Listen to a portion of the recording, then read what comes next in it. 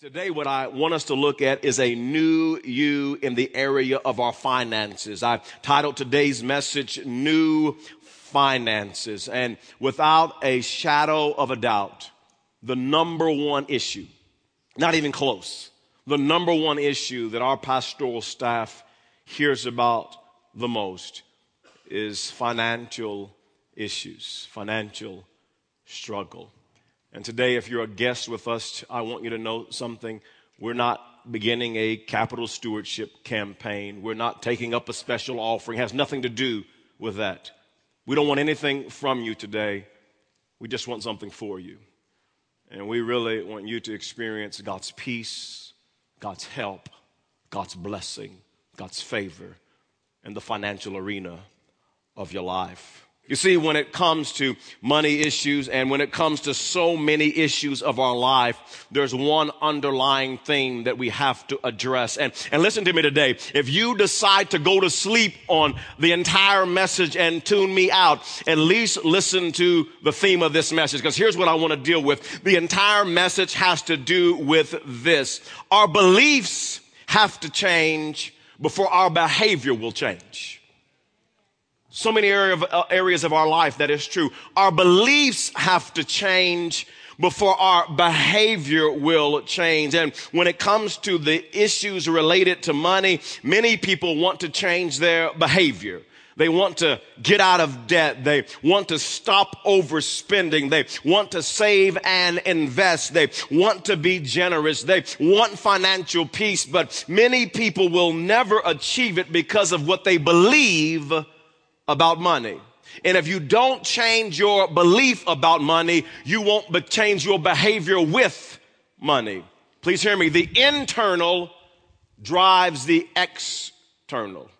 Let me give you a biblical example of this in the book of Exodus chapter 16 verse 2. The internal drives the external. Exodus chapter 16, if you have a Bible, just open it up there. I'm going to be teaching from this portion of scripture today. This is our primary text today, Exodus chapter 16.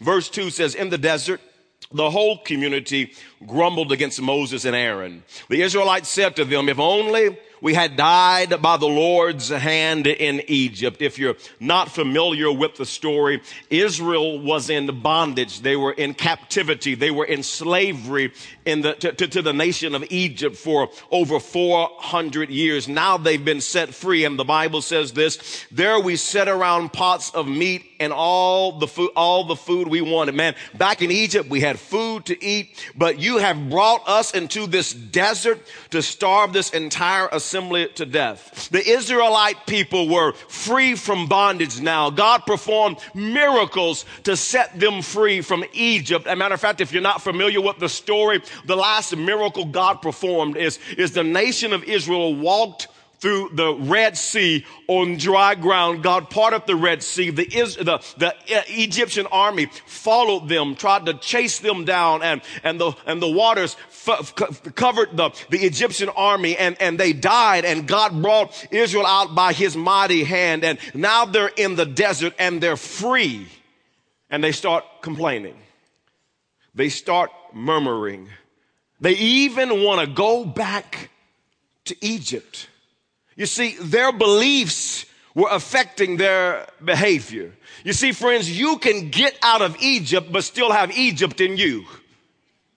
You can be physically free, but your mind is still bound. You can get out your parents' home, get out the city you grew up in, get the degree, get the home, get the house, but still have Egypt in you. You can get out of Egypt and still have Egypt in you. You can be physically free, but mentally bound. Some of you are there. You're out of your parents' home and you're still affected. You're not in the same city you grew up in, but you're still affected. You're out of Egypt, but Egypt is still in you. And you've got some beliefs that are driving you to destructive behavior. And what I want to do for the next few moments is I want to give you four wrong beliefs about money. 4 wrong beliefs about money, because our beliefs will dictate our behavior. The first wrong belief is this: I have to depend on myself. I have to depend on myself, a wrong belief. Let's look back in the story, Exodus 16, the next verse.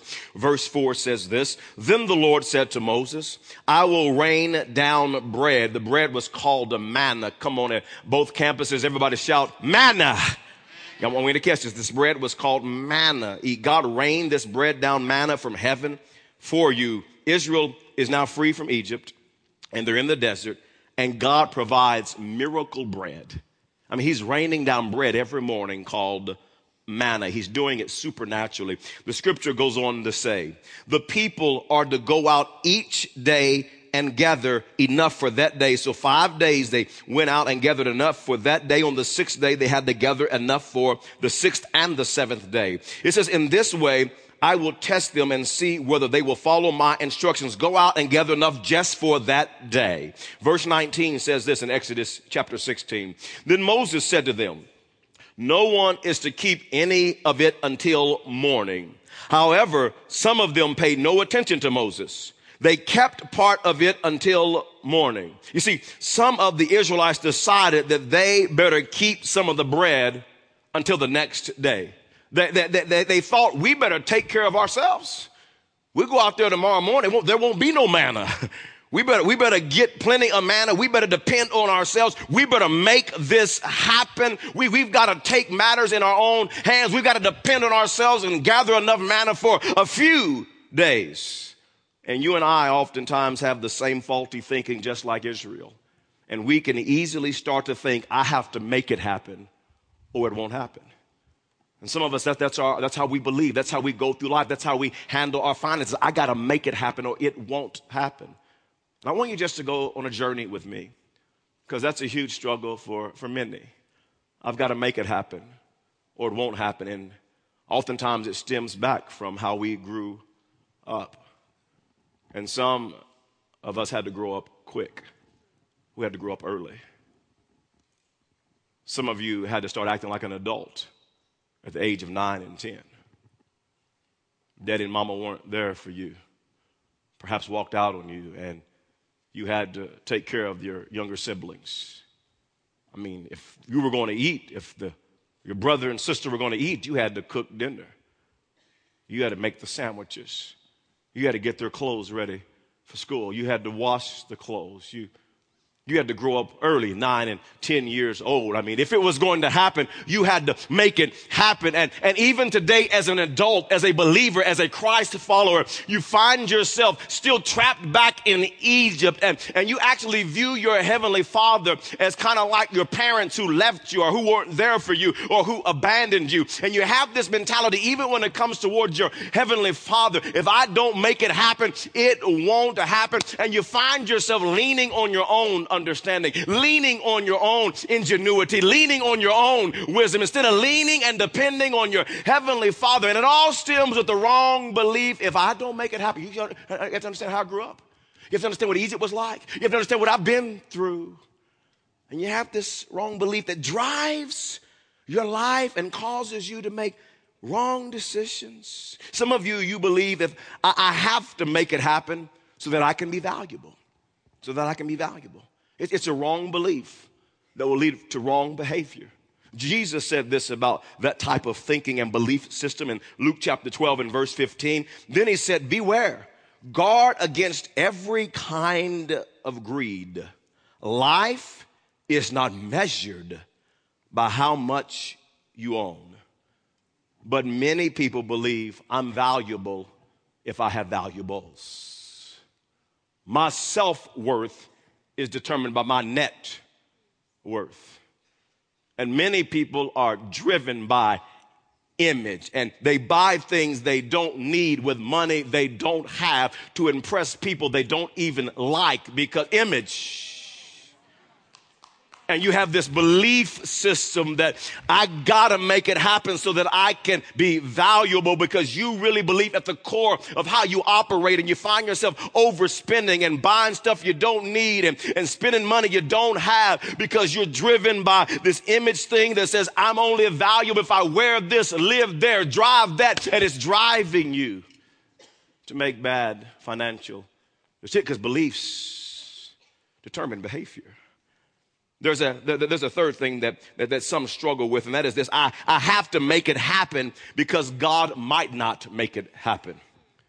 And so many Christians trust themselves more than they trust their Heavenly Father. Come on, I want to ask you a sobering question. I really want you to think on it. I want you to ponder it. I want you to ponder it for the next several days. Do you really trust God? I mean, I know you trust Him with your salvation, but do you trust Him with your life? Do you trust Him with your marriage? Do you trust Him with your kids? Do you trust Him with your finances? Do you trust Him with your future? And oftentimes we find ourselves not trusting God, and we trust a lot of other things. You know, there are people who think that their job is their source, or their boss is their source, or the economy is their source, but that's not biblical thinking. The Bible says that God is our source and everything else is just a resource. The scripture says this in Psalms chapter 20 and verse number 7. Some trust in chariots, some in horses, some trust in their workplace, some trust in their boss, some trust in the economy, some trust in the stock market, some trust in gas prices, some trust in chariots, some trust in horses, but we trust in the name of the Lord our God. And let it be said of us, the Church of Jesus Christ, that we trust in the name of the Lord our God, not in chariots, not in horses. Come on, somebody in this house, you've got to start trusting and depending on the Lord. He's trustworthy. He's trustworthy. There's a second thing that I want to address today: wrong beliefs about money. First of all, I have to depend on myself. Number two is this: I'm not going to have enough. I'm not going to have enough. As many of you know, I grew up in a small town called Wewoka, Oklahoma. And in Wewoka, there were two primary grocery stores. I shouldn't say primary. There were only two grocery stores in Wewoka, a town of 3,000 or 4,000 people. And we shopped, my family, at IGA on Mekasuki Street. And we would shop at Moore's IGA, it was called. And I can remember my mom, and I've shared this story with you before, but I want to share it in a different context today. My mom would drive us to Moore's on occasions because Moore's was having a wonderful sale on canned goods. 3 canned goods for $1, or 4 canned goods for $1. And they always limited, you know, kind of one per person, or really what they meant was one per family. And my mama would drive us 3 kids to IGA, and she would hand us $1.20 a piece. She said, now I want y'all to go in there and get 4 cans of green beans. And me, my brother and sister, we look at each other, hearts beating, oh, Jesus. And we would get out the car like the CIA, like we didn't know each other. I'd go down one aisle, Scotty go down another aisle, Herlana would go down another aisle, I slip over, get 4 cans of green beans, Scotty would slip over, get him 4 cans, and Herlana would slip over like we didn't know each other and get her 4 cans. Now, come on now, this is not Oklahoma City, this is not Walmart, baby, this is IGA. There's like 3 or 4 checkout lines. It's not 25, this is Wewoka. There's not no 25 checkout lines. I go to the counter to pay, and Scotty gets in the next line. Herlana gets in the next line, and we all pay and walk out with our canned goods. No kidding. There were times Mama on the next day, because she knew the sale was ending on Wednesday. That was Monday. We'd go back on Tuesday. Mama give us $1.20 and say, go get some more cans of green beans. Oh, Lord, have mercy. Come on, this is Wewoka. You know what I'm saying? And you know what? The Cooper family never went without food. We always had food on the table. There was always food in our house, but yet there was this underlying kind of belief and feeling that we would never have enough. And so I don't know why that was. I'm not sure what drove that, but there was this belief that we would never have enough. And so we stocked up. I mean, we had enough canned goods for the end of the world. If you need some canned goods, come by the Cooper house, baby. You can live for months with us. We had plenty. And can I tell you, when you believe that, when you go through life and you believe I will never have enough, it will cause you to do goofy stuff. like send 3 kids into the grocery store in Wewoka, where everybody knows everybody. And look at them Cooper kids, think they fooling somebody. I mean, it will cause you to do goofy stuff. And the Bible says this in the Exodus chapter 16 and verse number 20. However, some of them, check this out, paid no attention to Moses. They paid no attention to God. God gave the command to Moses. And they kept part of it until morning. They said, you know what? I know God said he's going to have manna for us tomorrow. I don't know if we'll have enough. So we're going to keep some of this till morning. I don't know if we'll have enough. And friends, here's what happens. When we believe we won't have enough, we ignore God. We don't pay attention to what God says in the Bible. And you know what happens? We don't pay attention, so we start to hoard because we don't want to listen to God. Because I'm not going to ever have enough. So we hoard, or we're stingy. We're never generous. We only think about ourselves. And friends, when we ignore God's word, you know what we think? We think we're going to make things better. But in reality, they only get worse. I want you to hear what the scripture says back in Exodus chapter 16, verse 20. It says, however, some of them paid no attention to Moses. They kept part of it until morning, but it was full of maggots and began to smell. Now, on the other days, on the 6th day when they had to keep enough for the 7th day, there were no maggots because God has enough ability and power to keep maggots out of your manna. But the issue was this: they didn't think they would have enough, so they took matters in their own hands. They disobeyed God. They didn't obey God's word, and they got maggots in their manna. And the reason that you and I disobey God's word, do you know why? Because we think we know better. We think we got a better plan. We think we got a better idea than God. And what I want us to understand is when we ignore God's word, we get maggots in our manna. We mess up our finances. We get out from under God's protection and God's blessing when we ignore his word. Let me give you another example of this. This was powerful as I was studying, and I've shared this scripture numerous times, but it just jumped out at me in a whole new way as I was dissecting Exodus 20 and how they disobeyed God and they got maggots in their manna. Other days there was no maggots in the manna, but this day when they disobeyed, maggots in the manna. Malachi chapter 3 and verse 10 says this: bring the whole tithe, 10% of the income that we return to the Lord first into the storehouse, that there may be food in my house. Test me in this, says the Lord Almighty, and see if I will not throw open the floodgates of heaven and pour out so much blessing that you will not have room enough to store it. Now here's what I want you to see. I will prevent pests from devouring your crops if you will return the tithe, if you'll be obedient to me. I'm going to pour out blessings, and I'm going to keep maggots from your manna. I'm going to protect you. You're going to live under my protection. And the vines in your fields will not drop their fruit before it's ripe, says the Lord Almighty. God says, I will protect you. I will keep maggots out of your manna. But when you think you know what's best and you do things your own way, you get maggots in your manna. You mess up your finances. And there are a lot of people that just do things their own way. And they disobey God, and they find themselves upside down financially. They find themselves in all type of consumer debt. They find themselves spending money they don't have. They find themselves stressed out, no peace. They find themselves with maggots in their manna. There's a third thing. There's a third thing I want you to say. A third wrong belief. This is powerful. It's powerful. A third wrong belief. I want to switch and shift in gears with you right now. And the third thing is this: God will do everything for me. I was focusing at first on, I got to make it happen myself. I got to take matters in my own hands. But there is another type of Christian, and this type of person, they believe that God will do everything for them. And there are some Christians that literally believe this. They believe they can dishonor God. They can dishonor God's word, and somehow, some way, God is going to show up in their situation. And friends, I want you to see clearly in the scripture that that's faulty thinking. And a wrong belief system will produce wrong behavior. And this kind of thinking will get you into big time financial trouble. God will just do it no matter what. And I want you to see this in Exodus chapter 16, verse 27.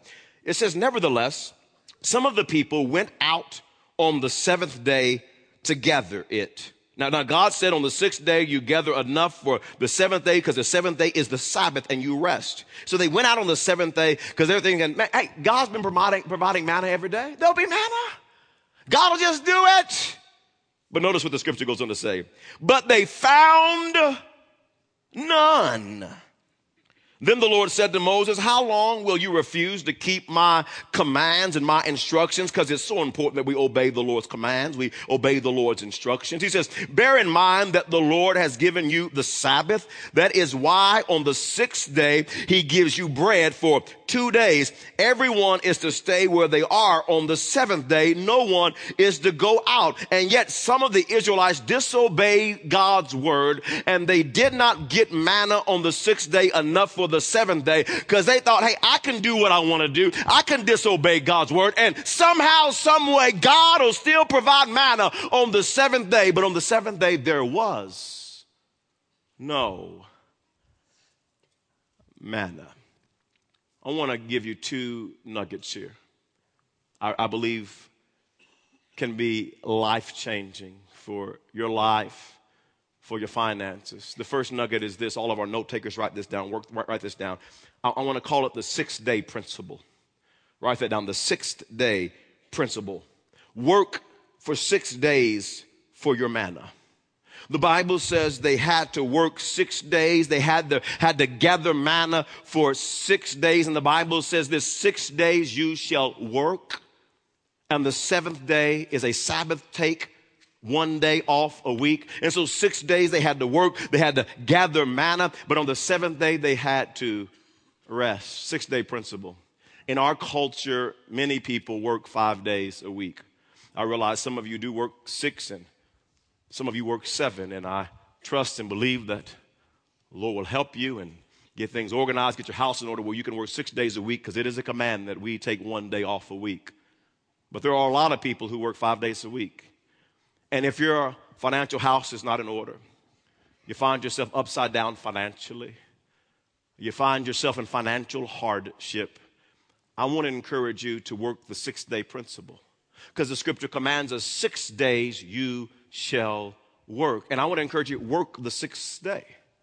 So, Pastor, what do you mean? Well, perhaps you own a home and work the 6th day. Instead of taking 2 days off a week, work the 6th day. Maybe get some equity in your home, and maybe update the cabinets and do some house labor, and maybe change some countertops, and come on, work the 6th day. And then when you turn around and sell it, you got more equity, and work the 6th day. But perhaps it is getting a second job for a season, and you get a second job for the 6th day part-time, so that you can get yourself out of hardship, get yourself out of stress, get some savings set aside. You work the 6th day. Perhaps it's going back and getting your education, getting your master's degree, getting your doctorate degree, and you say, over the next 5 years or 6 years, I'm working the 6th day to better my skills, to get an education. But maybe perhaps it's sharpening your skills, and on the 6th day, you're reading some books in your area of expertise, in your field, in the area where you work every day, and you're reading to sharpen your skills, so at your workplace, you can be more marketable for the promotion, for the raise, for the position, for the management position. Work the 6th day.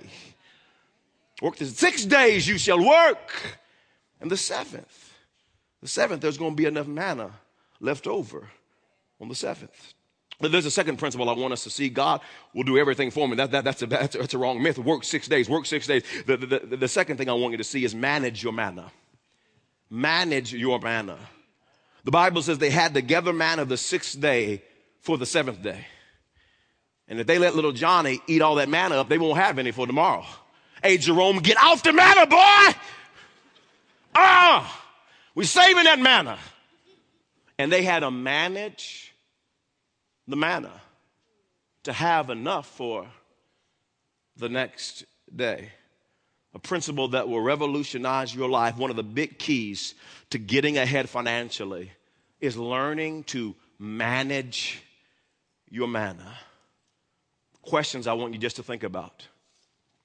What's coming in? What are you earning? What are you bringing home every week, every other week, once a month? What are you bringing home? If you don't know, if you can't even get within $100 or $200, you're probably in trouble. What's going out? What are you spending every week? What are you spending every month? Where's it going? Where's your finances going in? This is always alarming to me when I read these statistics and hear these statistics. But did you realize 90% of Americans don't know what's going out? In other words, 90% of Americans don't live on a budget. They don't really know what's coming in, and they sure don't know what's going out. I mean, they're just going through life. Hey, after church, we're going to go out to eat. Have fun. No, I don't know if we got money. We got a card. It's called a MasterCard, and it's your master. And you know every 30 days it is your master. You say, well, I'm just living life, you know. I don't know what's going on. I got my Chase Visa card, and I just swipe. And you chasing it around all the time, too, just chasing. And a lot of people, they don't manage their manna. You've got to manage your manna. You've got to know what's coming in. You've got to know what's going on. You've got to just be disciplined to sit down and figure. It may be painful. You might not like what you see, but you've got to live in reality, baby. The brutal, honest reality. This is what's coming in, and this is what's going out, and here's where it's going. I'm giving every dollar a name. I know where our dollars are going. Here's what most people do financially. Most people. Here's the order they do it in. Most people spend first. They get paid, they spend first. And then second of all, they repay it. They pay debt. They make the minimum payment on the credit card. They pay debt. They make the car payment. They pay debt. And then the third thing people do is pay taxes. Say, Pastor, is that biblical? Absolutely. Render to Caesar what is Caesar's. Pay your taxes. And then fourth of all, if they got anything left after they spend it all and then they repay some debt and then they pay their taxes, then maybe if there's something less, they save it. They save a little bit. And then after all that, if there's any left, but I got $5 left, they give it. And that's most people, the order in which they handle their finances. And please hear me. If you want God's blessing, if you want to do it God's way and get financial peace in your life, I want to encourage you to reverse it. To reverse it. Give first. Tithe first. Return the first 10% to the local church where you worship first. And some of you are thinking, well, of course you're going to say that. You're the preacher of the church. Listen. You don't know me. You haven't been here. This is your first time here, your second time, your third time. You've only been here a month or two. You think my motives are wrong. You think I got a bad heart. You don't trust this ministry. Go give your tithe to another church. I believe in this principle. This principle is true. It works. Go give it somewhere. I'm just telling you, put it into practice.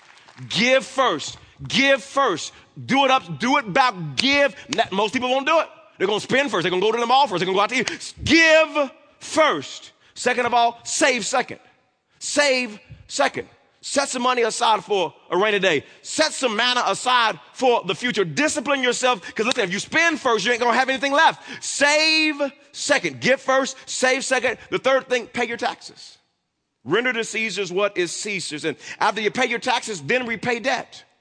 Get a debt repayment plan to get yourself out of debt, to pay off the credit cards. And then after you pay debt, then you spend. Then you go out to eat. Then you go to the movies. Then you catch the Thunder game. You do that after you work the first four.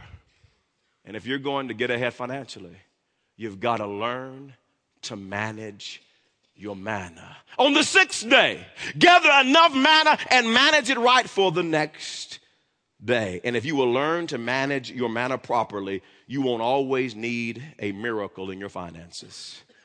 The Bible says this in Exodus chapter 16 and verse 35. So the Israelites ate manna 40 years until they came to a land that was settled. They ate manna until they reached the border of Canaan. Friends, can I tell you, it was because of their disobedience in the desert that they needed manna every day. And God is faithful. God loves us.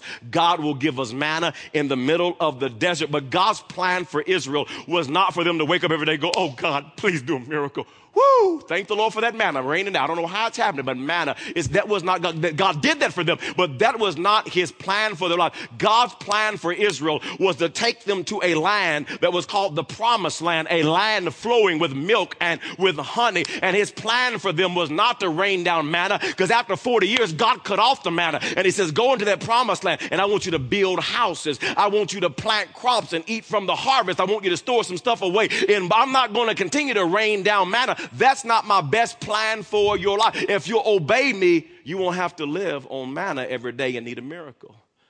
And I want to encourage some of you today, because in your belief system, you really believe, man, you know what, God, I need a miracle this month, and I need a miracle this week. And God is faithful, and God does miracles. But God's plan for your life is not for you to live in the land, I need a miracle every week, and I'm stressed, I need pressure. God, please give me manna. I need some manna. Oh, God, please. But he wants you in the Promised Land, a land of more than enough. Oh, hear me. When I say that, I am not advocating, oh, God wants you to be rich. I'm not saying that. I don't believe that. But I also don't believe that God wants you to wonder how you're going to pay your bills. I also don't believe God wants you to wonder how you're going to feed your babies. I believe God wants to provide for you, but you got to manage your manna properly. I close with number 4. Number 4 is this. Here's the fourth wrong belief. The fourth wrong belief is I'm stuck. I want to just wrap up this message by ministering to your heart right now. Some of you believe I'm stuck. Just look at your pastor real quick. Hear my heart.